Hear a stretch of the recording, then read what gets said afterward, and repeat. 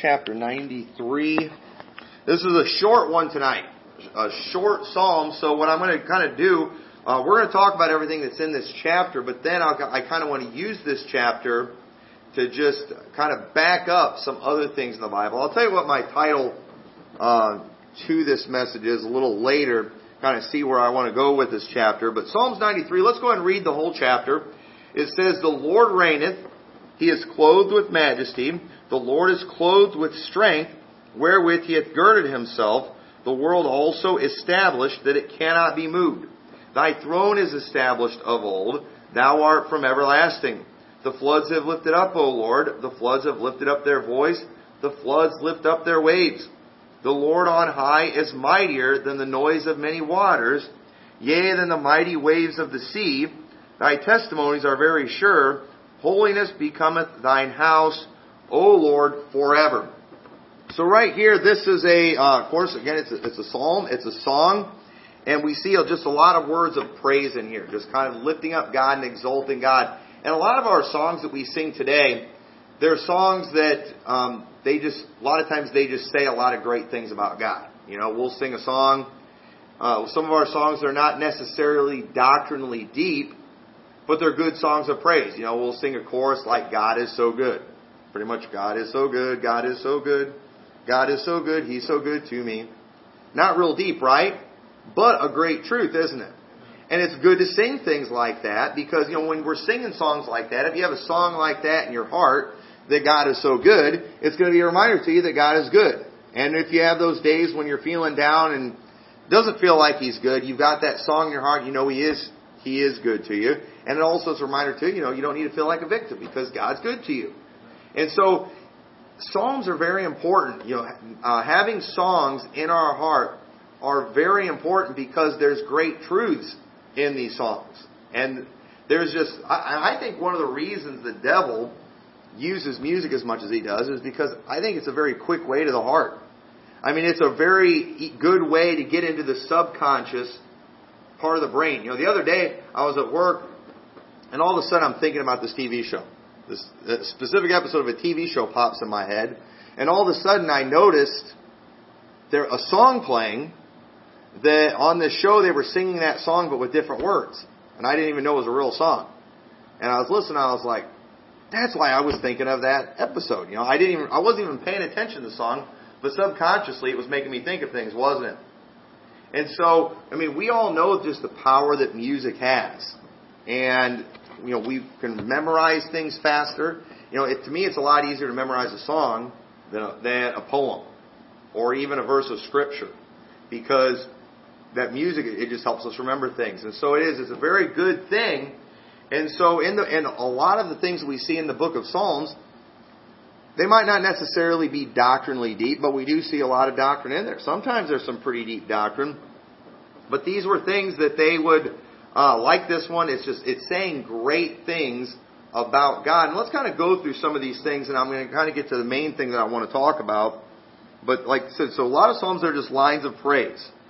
This chapter here, it's not specifically trying to teach a specific doctrine, but the things that are in Psalms, it's the Word of God, isn't it? All Scripture is given by inspiration of God and is profitable for doctrine, for reproof, for correction, for instruction in righteousness. Okay? And that includes Psalms.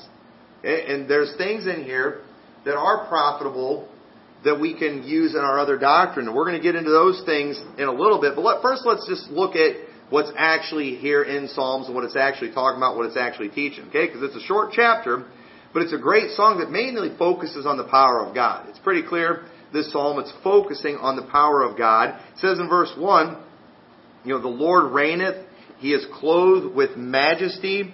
The Lord is clothed with strength, wherewith He hath girded Himself. The world also established, that it cannot be moved. Okay? Now, if we can't see God, how does He know what God is clothed with? Okay? Well, the thing is, what He's talking about is He is clothed with majesty. He's clothed with strength. How does He know that? Because we know this is His creation, don't we? And all we have to do is look at this creation, and it's clear we have a powerful, we have a majestic, we have a very mighty God. We have a God of great strength.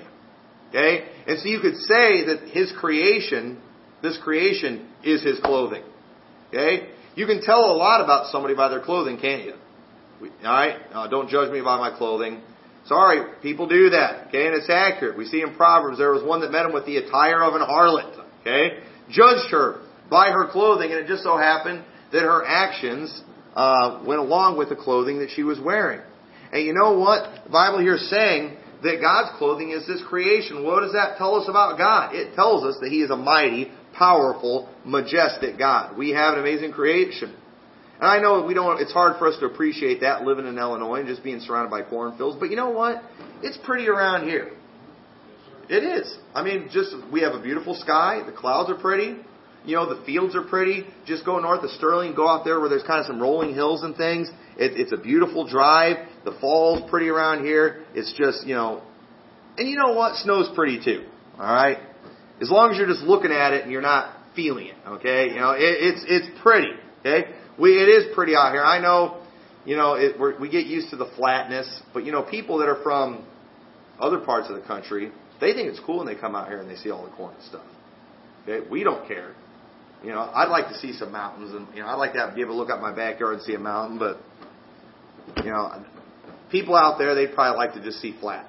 I don't know, maybe not. But anyway, notice what it says there. I want to address this real quickly. It says, "Wherewith He hath girded Himself, the world also established that it cannot be moved." All right, now we all know what that verse is often used for. In the flat Earth crowd, they like to use that to prove that it's not spinning or anything like that. But that's not what it's saying in this passage. And there are many verses like that where it talks about how it cannot be moved and things like that. In other words, it's not trying to teach the doctrine of the planet and how it's laid out and how it works. It's just trying to show, one, that, hey, this is, first of all, it's a massive place. And you know what?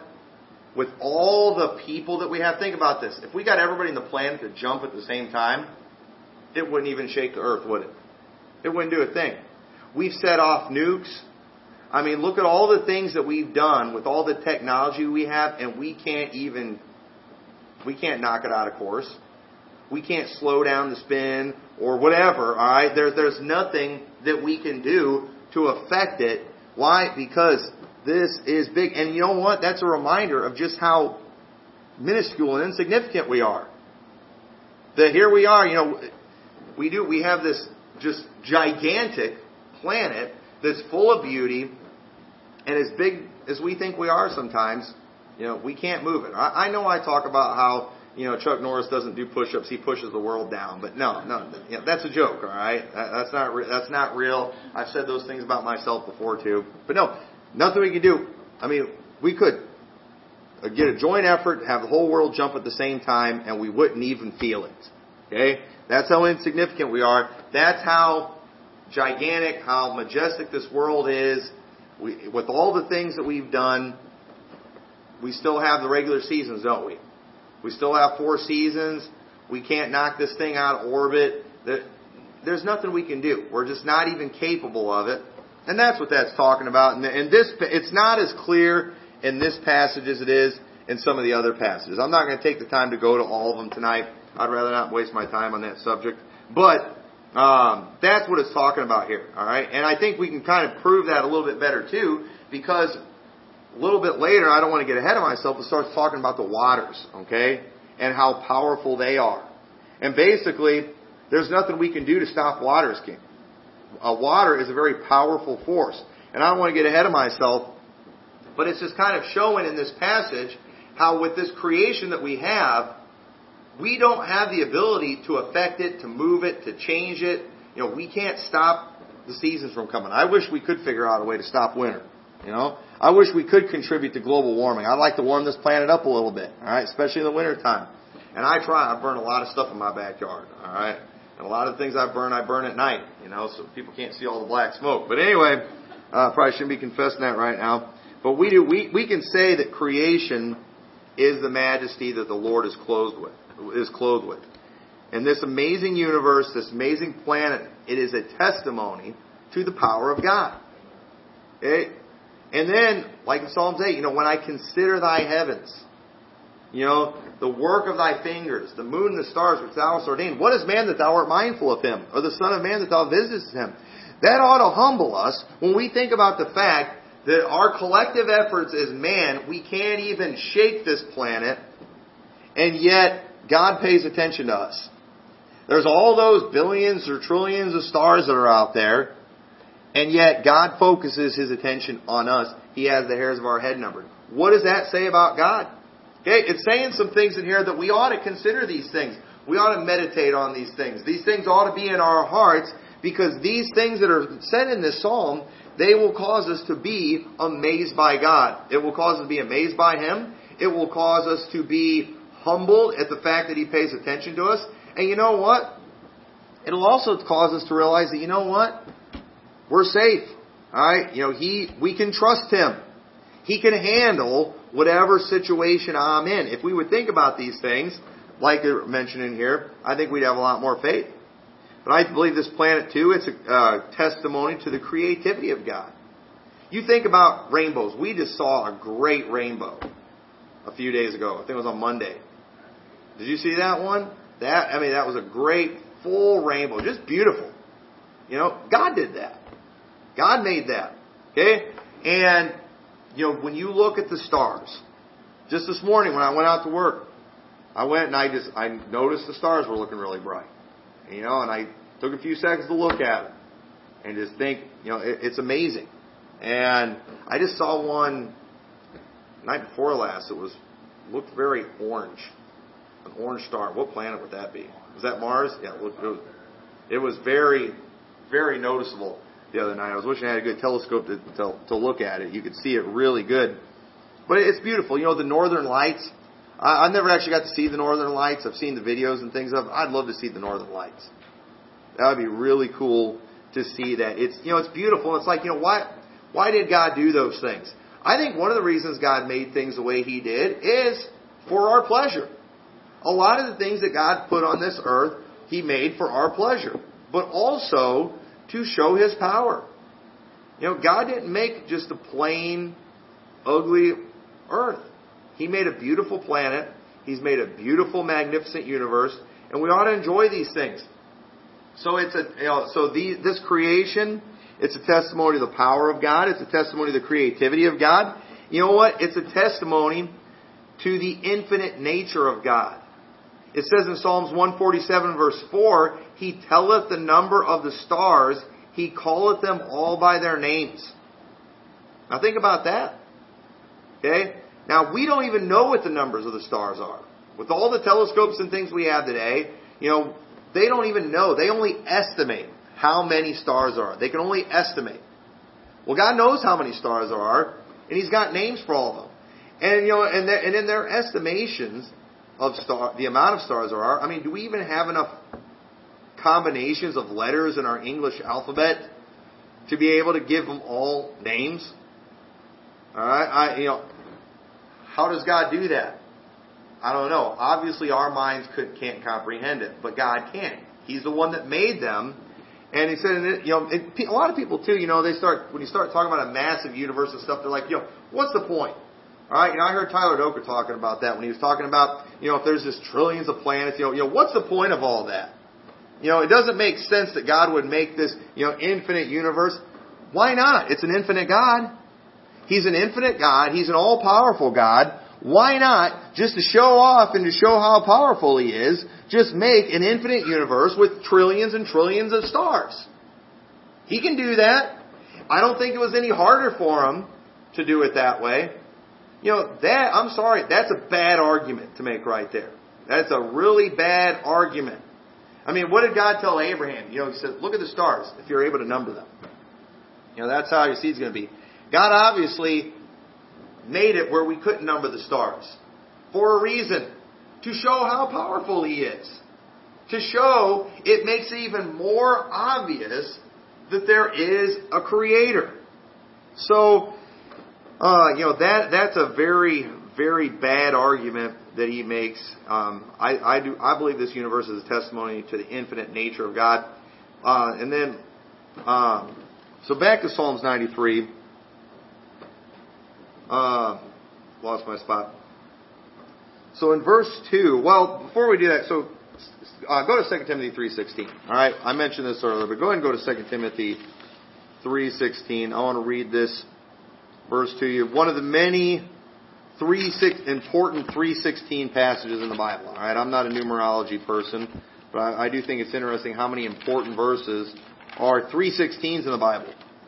But it says, all Scripture is given by inspiration of God and is profitable for doctrine, for reproof, for correction, for instruction in righteousness. So what are some doctrines, all right, what are some things in this passage that are profitable to us? All right, what doctrines are profited by Psalms chapter 93? Because it says all Scripture is profitable for doctrine, for reproof. So let's look at some of these things. And before we do that, I forgot to mention too, so in verse 4, when it says the Lord on high is mightier than the noise of many waters, yea, than the mighty waves of the sea, okay, notice it's, what do they say is probably the most powerful force in the world? It is water, isn't it?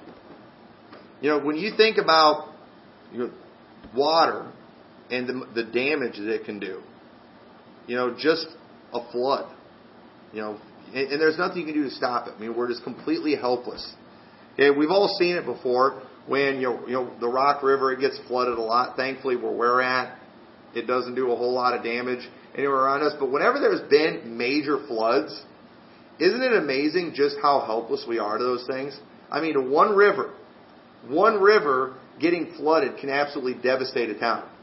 They'll call out the National Guard. I mean, the communities will all get together and start laying sandbags and things. But in the end, they are at the mercy of nature when those floods start happening. There's nothing they can do to stop that stuff. You know, tsunamis. We've seen what a tsunami can do. The things that water is able to destroy. And I think water, you know, it's one of the most powerful forces of nature. And what's interesting, it says in verse 5, or in verse 4, it says the Lord on high is mightier than the noise of many waters. Okay, so it's showing, you know, God's clothed in majesty, this creation, it's kind of His clothing. We see there are things on this earth that are very powerful, like the water, and yet God is more powerful than that water. So, just an interesting thing right there. So anyway, what is profitable in Psalms 93? What doctrines can be profited by the verses in here? Alright, we'll look at verse 2. I think the first thing we see, it says, Thy throne is established of old, Thou art from everlasting. Okay, and that is the eternal nature of God. Okay, God is eternal. He has always been.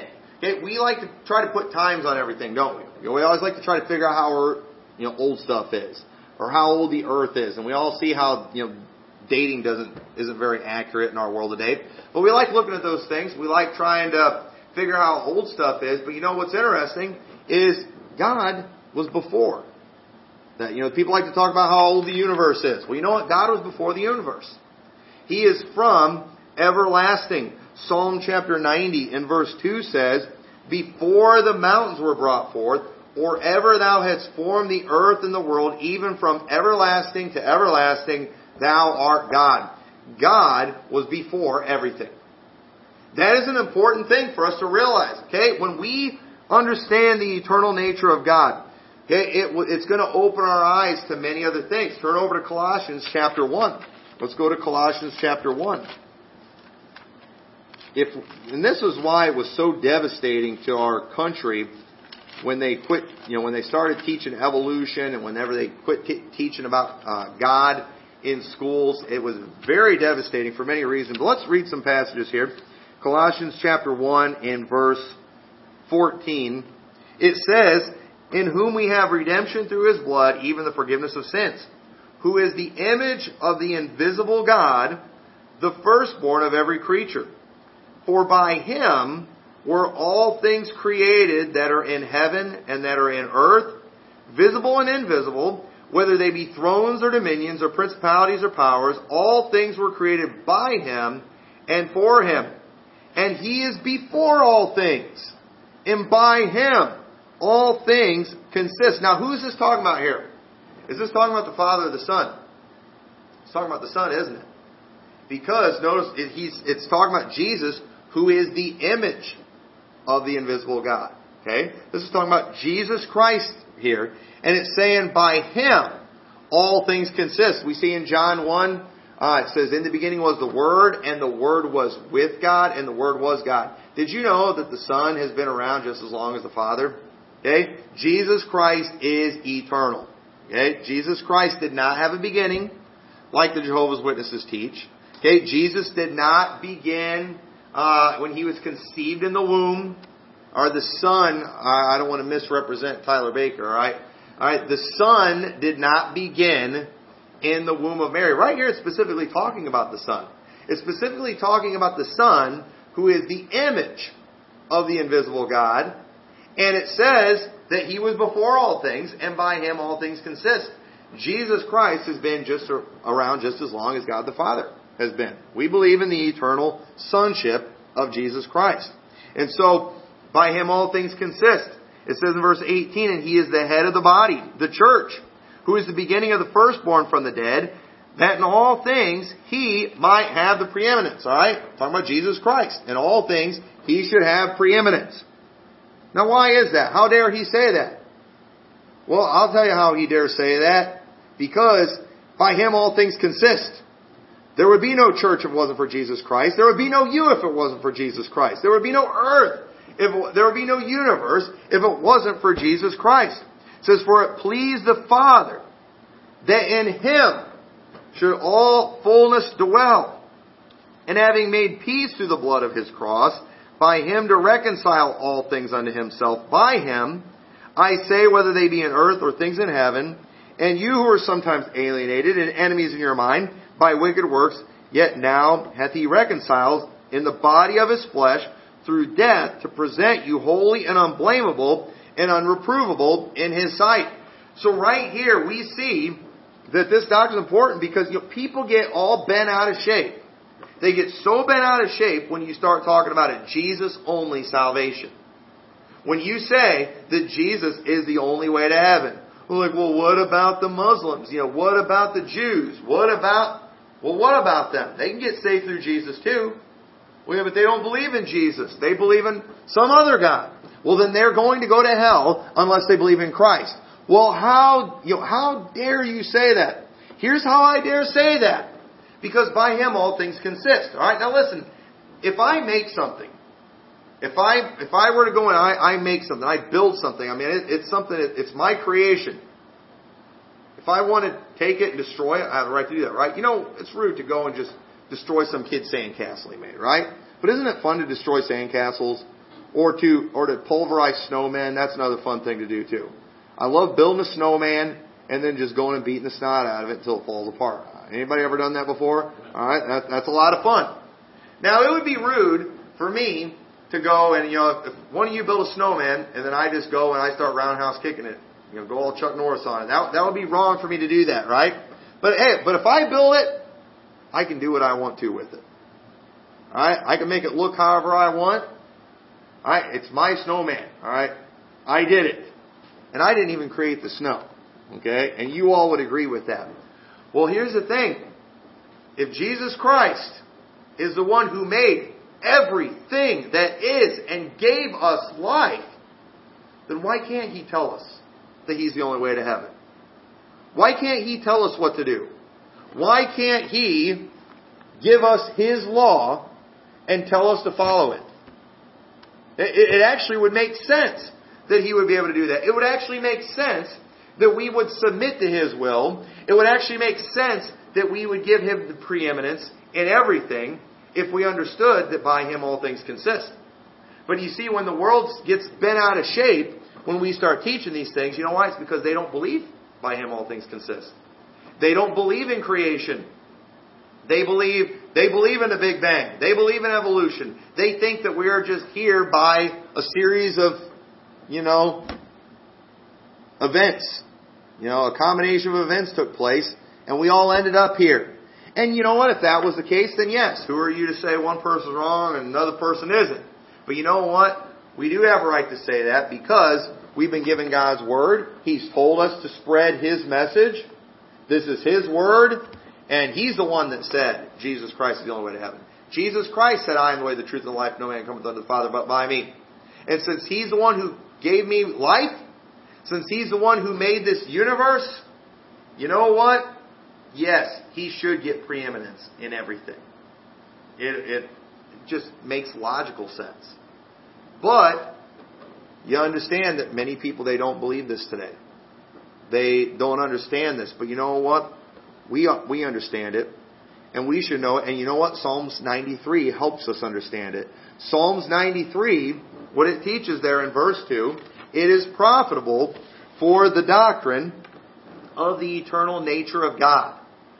Because understanding that God was before everything that was here, and God is the cause of everything that's here, it proves His authority. It proves that He has the right to demand things of us. And so, all these, crybaby millennial atheists that are out there that get all bent out of shape when we say these things, you know what? They can just keep on crying. Because they can deny God all they want, but you know what? He can't deny Himself.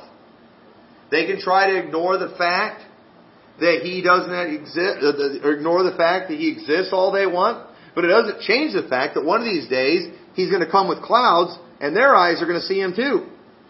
And God's going to pour His wrath out on them, and they're going to be cast into hell. So the eternal nature of God is a very important doctrine, and one we ought to understand, and one that was in their songs. So when we understand everything came from Him, we understand that He has all authority and power, and that we better believe His word. If He spoke this universe into existence, then I think He's got the right to tell me what I ought to do. I think He should be able to tell me how I ought to dress. I think He ought to be able to tell me what kind of religious practices I have. Across the board, He has all authority. So look at verse 5 of Psalms 93. It says, Thy testimonies are very sure. Holiness becometh Thine house, O Lord, forever. Another doctrine that's profited by Psalms 93 is the power of the Word of God.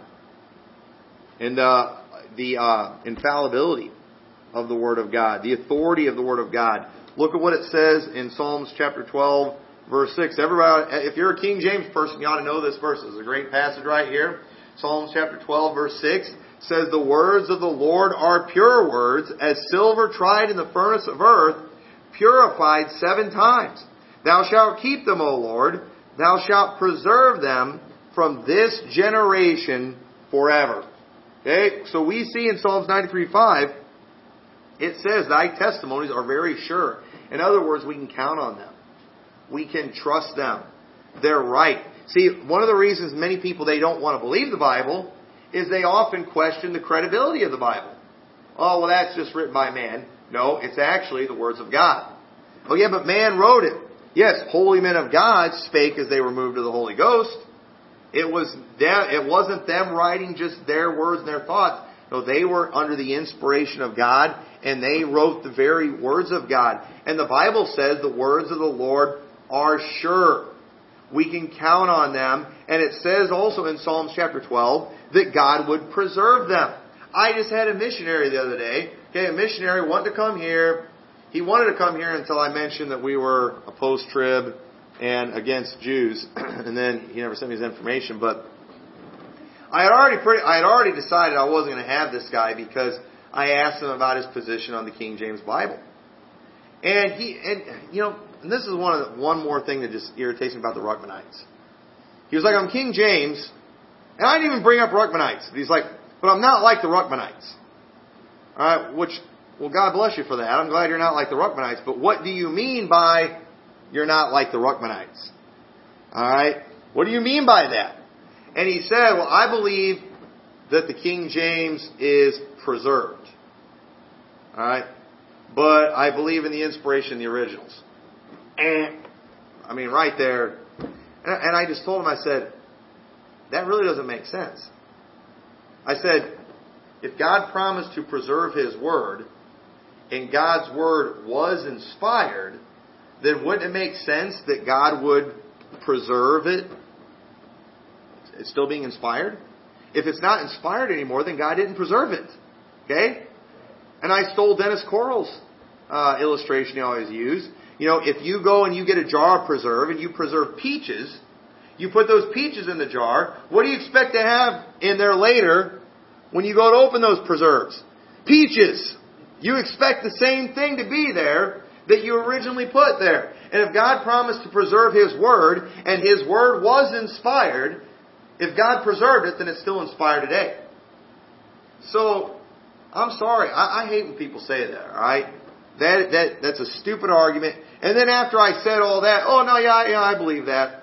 Well, you better figure it out, alright? And you better, don't be ashamed of saying you believe the Bible's inspired, alright? I don't know if he was trying to hide from this, whole, what do they call it? The double inspiration or the, what's the one thing they do where it's like even more inspired? What's that called? Advanced revelation, yeah. Advanced revelation, stupid, alright? If God promised to preserve His Word, okay, we have the same thing that started out.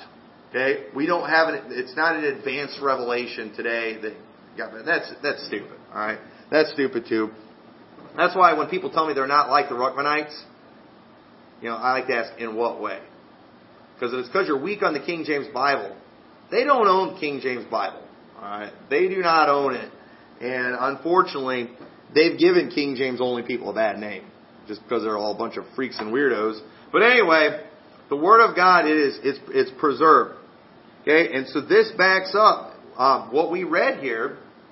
It backs up 2 Timothy 3:16, where it says all Scripture is given by inspiration of God and is profitable. See, here's the thing. If the Bible was not perfect, if it was not still inspired, well then it wouldn't necessarily be profitable. And it also says in there, after it says that, it says that the man of God may be perfect or complete, thoroughly furnished in all good works. Well, if there are mistakes in our Bible, how can we be perfect? How can we be complete? We can't, because we would be missing things. How could we be perfect or complete in our doctrine if our Bible is not perfect? We wouldn't be able to do that. There would be no way for that to happen. And this is one of the other stupid arguments people like to bring up. Well, if that's true, what makes you think it's inspired in English? Wouldn't God have had to do that in every language? Alright, and listen, there's a million ways to show how that's another foolish argument. Alright, but here's one thing that, let's just use some common sense, alright? I don't even need to use the Bible to prove this. But, where has the best doctrine come from? Where have most missionaries come from? What language has done more to spread the gospel than any other language? English. Alright? Have we ever seen any great revival since the 1600s through any other language in English? Absolutely not. It looks like God's been using the King James Bible. It looks like this is the main one. And what's interesting too is the King James Bible, it's what people are using too to help translate all the other Bibles. And God's doing great things in other countries, but I believe a lot of the great things God's doing in other countries, because of their translations they have, it is because they are profiting from what we have here in the King James Bible. So, right there, just common sense. When you look at how God has used the United States to send out missionaries, what other country is sending out missionaries like the United States? None. Okay? Now you could say England was at one time. They're not anymore. Okay? They've apostatized so bad. And we're heading that way in the United States. But, where the greatest revivals are held, it is where the King James Bible is being used. Even in places like the Philippines. Notice how God didn't, preserve it in each of the Filipino languages, because there's a ton of them. But you know how Filipinos all communicate with each other? In English. And you know what? There's great revivals taking place in the Philippines. And guess what Bible is being used to spread those? The King James Bible. So, you go find me another translation.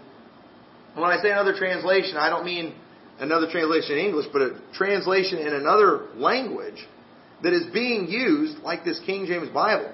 It just appears to me like God's all over the King James Bible and is using it big time. So there's a million ways to prove that the King James Bible is it. And it's what it's all about. And I'm not preaching a whole message on that. But we do see here in Psalms 93 that the word of the Lord is sure. And this King James Bible is sure. We can count on it. Does not have errors in it. It is inspired by God. And it proves itself all the time. And so look at verse, back to Psalms 93, verse 5. So it says in verse, I lost my spot. Yeah, so therefore thy testimonies are very sure. Holiness becometh thine house, O Lord, forever. So notice how it ended that there. But it started out in verse 1 talking about how, the world is established that cannot be moved. So it's interesting how at the end of the passage, it's talking about how the testimonies or God's words are sure. They can be counted on. They're immovable, just like the earth. Just like there's nothing we can do to move this earth, there's nothing we can do to mess with the Word of God. There's nothing we can do to change the Word of God. There's nothing that can be done to stop the Word of God. It is amazing how God has preserved His Word. And you know what? There has been a lot of bloodshed. Many people died so we could have this King James Bible that we have today. The devil has done everything he could to try to get rid of the Word of God. And he has not been able to do it. You know why? Because the Word of God is sure. Just like this earth is sure, just like we can count on this planet being here, to the end of time, we can count on the Word of God being there forever. Look at what it says in Hebrews. Let's go to Hebrews first. Hebrews chapter 4, verse 12, it says, For the Word of God is quick and powerful and sharper than any two-edged sword, piercing even to the dividing asunder of soul and spirit, of the joints and marrow, and is a discerner of the thoughts and intents of the heart. Neither is there any creature that is not manifest in His sight, but all things are naked and open unto the eyes of Him with whom we have to do. So this Bible, it's powerful.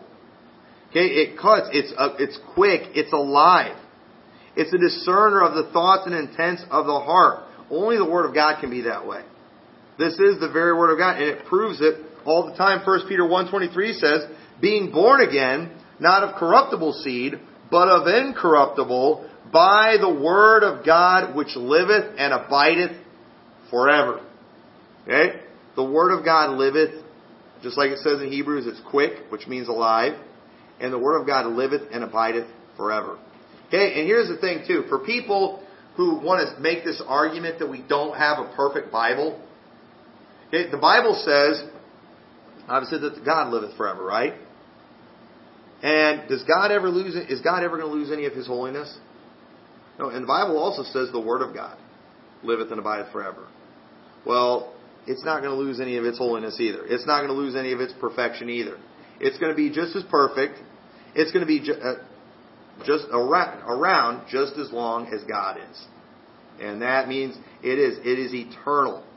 So look at Matthew 5:17. It says, Think not that I am come to destroy the law of the prophets. I am not come to destroy, but to fulfill. For verily I say unto you, till heaven and earth pass, one jot or one tittle shall in no wise pass from the law till all be fulfilled.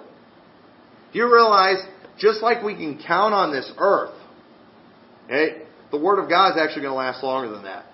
Because you know what it says in 1 John 2:17, or Matthew 24:35, it says, Heaven and earth shall pass away, but my word shall not pass away. You know, it's amazing how people, they're not worried about the sun rising tomorrow and the sun setting tonight. People aren't worried about that. But you know what? They're worried about the Word of God. I don't know if God can preserve His Word.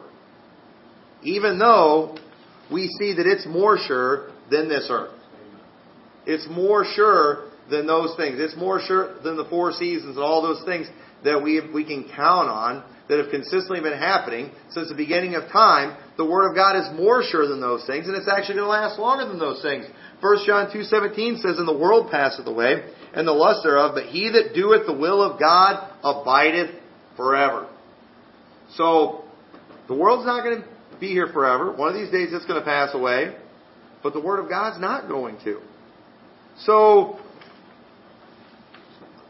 I think we're pretty safe in trusting this Bible. I think we can actually count on it. I don't know how many smart people get together and have their conferences showing where the King James Bible is wrong. It doesn't matter. Okay? You know what those people look like? You know what the James Whites and all these clowns look like when they get together trying to disprove the King James Bible? You know what Jack Scopp and all his cronies looked like when he had his big KJV summit trying to show where there are mistakes in the King James Bible? You know what they looked like? They looked like a big, massive group of millennials all getting together and holding hands and trying to jump at the same time to see if they could shake the earth. That's what they look like. That's what it looked like. They can get there and they can talk all they want and make themselves feel smart all they want, but they can't change the truth. The Word of God is sure. We can count on it. Nothing can change that. And they can declare whatever they want. All those millennials holding hands, jumping together, wearing their matching pink shirts. They can all say, I felt something, but we're all going to be standing off watches like, no, you didn't. You can't change this. You can't move this. You're not going to be able to affect anything. And the Word of God is that sure. And think about this, okay? So once again, this is a psalm, all right? And this is just kind of a side note here, because these things were supposed to be sung. These things should have been in their hearts. And you realize how many doctrines, the Jews got wrong, that actually, if they would have just known their psalms, they would have been okay. Do you know how many prophecies were Jesus fulfilled at the cross from the book of Psalms? There's the one that talks about them upon his vesture casting lots. Okay? That was in the book of Psalms. And think about this, alright? Now, I don't know if you all are like this, okay? My family would tell you I'm like this. It is not uncommon for me to be driving down the road and to see something, to see just about anything, and it will trigger a song. Alright? Okay? I mean, I can see almost anything, and I'm going to sing a song. Alright? Guess what song I was singing a lot when we were going to Aurora? I'm not going to sing that song. It was an Andrew song. Andrew's sister's song. Aurora. I won't sing that song. I'll look really carnal. Alright, but I had that song in my head. When I see things all the time, and it will just trigger a song in my head. I can't go to St. Louis without singing Meet Me in St. Louis. I can't head to Indiana without seeing a sign for Gary in Indiana and singing the song Gary, Indiana from the Music Man. I can't do it. Alright? My family knows it. These things, I see things and it triggers a song. And in our everyday life, that's just how it is. Is anybody else like that, or is that just me? Alright, I'm not the only one. I think that's just human nature, alright? I think I'm especially like that.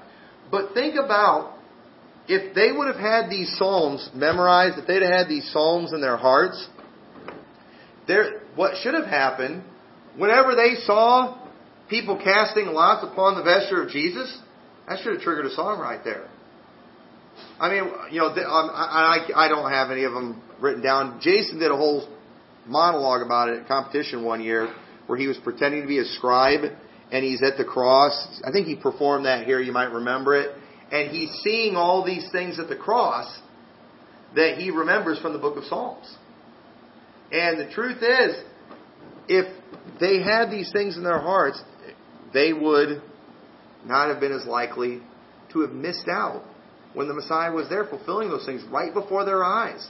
They sang about these things, and yet they still missed it. And sadly, we don't sing very many psalms. There's a few that we do. Psalms 19. The law of the Lord is perfect, converting the soul.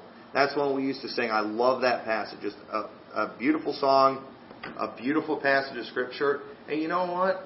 Whenever I've heard people questioning the Word of God, that song's often popped in my head. The law of the Lord is perfect, converting the soul. The testimony of the Lord is sure, making wise the simple. Ever heard that one? Statutes of the Lord are right, rejoicing the heart. The commandments of the Lord are true, enlightening the eyes. More to be desired are they than gold, yea, than much fine gold. Sweeter also than honey, and the honeycomb. Just beautiful song. You hear the questioning, and it's hard for me to get sucked into it because I get triggered by a song from the book of Psalms. I really think we need to get a lot more of these to music and be singing these things. Maybe people wouldn't get caught up in as much false doctrine. if they had these things in their head. If they were getting triggered. A lot of the songs that we sing today, a lot of our hymns, most of them are really good. They're very doctrinally sound. But some of them aren't. Some of them are wrong. Often, when having a theological discussion, people will often try to, advance an unbiblical doctrine by using a line from a song. That happens all the time. And I'm not saying we can't write new songs and sing new songs. I'm all for that, but we need to make sure they're doctrinally sound. Well, what songs could be more doctrinally sound than the Psalms? They're very doctrinally sound. We need to have these things in our head and in our hearts so we won't miss out on things. All Scripture is profitable for doctrine, for reproof. And this right here, Psalms 93, the title of the message, is a profitable psalm. Or a profitable song. This song said it's not super deep theologically, but you know what? It's just a little more ammo to help prove some other doctrines. Okay, the eternal nature of God, there's plenty in the Bible about it without Psalm 93, but you know what? It's just one more thing. Whenever the naysayers come along, it's one more song that we can have in our head. It's one more verse of Scripture that we can have in our heart. Whenever people come along trying to, refute or try to teach that there's mistakes in your Bible, that you can't count on it, there's just one more verse, one more song in your heart telling you otherwise so you don't get caught up in these things. We've got to realize that every word of if God took the time to preserve every word of this Bible, every jot and tittle of this Bible, then it all must be important. It all must be profitable. Therefore, we ought to pay attention to every bit of it. We ought to preach every bit of it, not shy away from any of it. In Psalms 93, it's an example of a psalm that was used to teach doctrine to the Jews that it should have helped them believe on Christ when He came to earth. Jesus often spoke of His eternal nature. Jesus said, before Abraham was, I am. He said those things. Some of the things that Jesus tried to get across to the Jews that they didn't believe, Psalms backed up what Jesus was saying. Jesus quoted Psalms many times to the Jews. But you know what He would often say to them? You do err not knowing the Scriptures. Often their problem that they had, it wasn't always that they were wolves, even though that was a problem many times. It wasn't always that they were evil. Sometimes they were in error. It was a mistake. We all make mistakes. Well, why did they make this mistake? Because they didn't know the Scriptures. They never memorized that one. The tune to that one's boring. I don't like that song. Well, you need to learn it. Because it's a really good one. You would have got this doctrine right if you would have known that song. You would have made the right choice. You'd have known to believe on Christ. And so, teaching the Psalms, it backed up, or the things that Jesus taught were backed up by the very songs that they should have been singing. But I don't know, maybe they were too busy listening to their secular junk that they had back then. I don't know what they had back then. But if they'd have been focused on these things, they'd have been fine. But they didn't believe on Christ, though. Ultimately because they didn't believe the Old Testament. They didn't believe Psalms 93. And therefore they didn't believe Christ. But they had no excuse. God gave them His Word. God gave them songs. They should have been ready to go. So Psalms 93 is a profitable song. We need to learn these psalms. We need to memorize these psalms and have them in our heart. They are beautiful words that have good doctrine in them.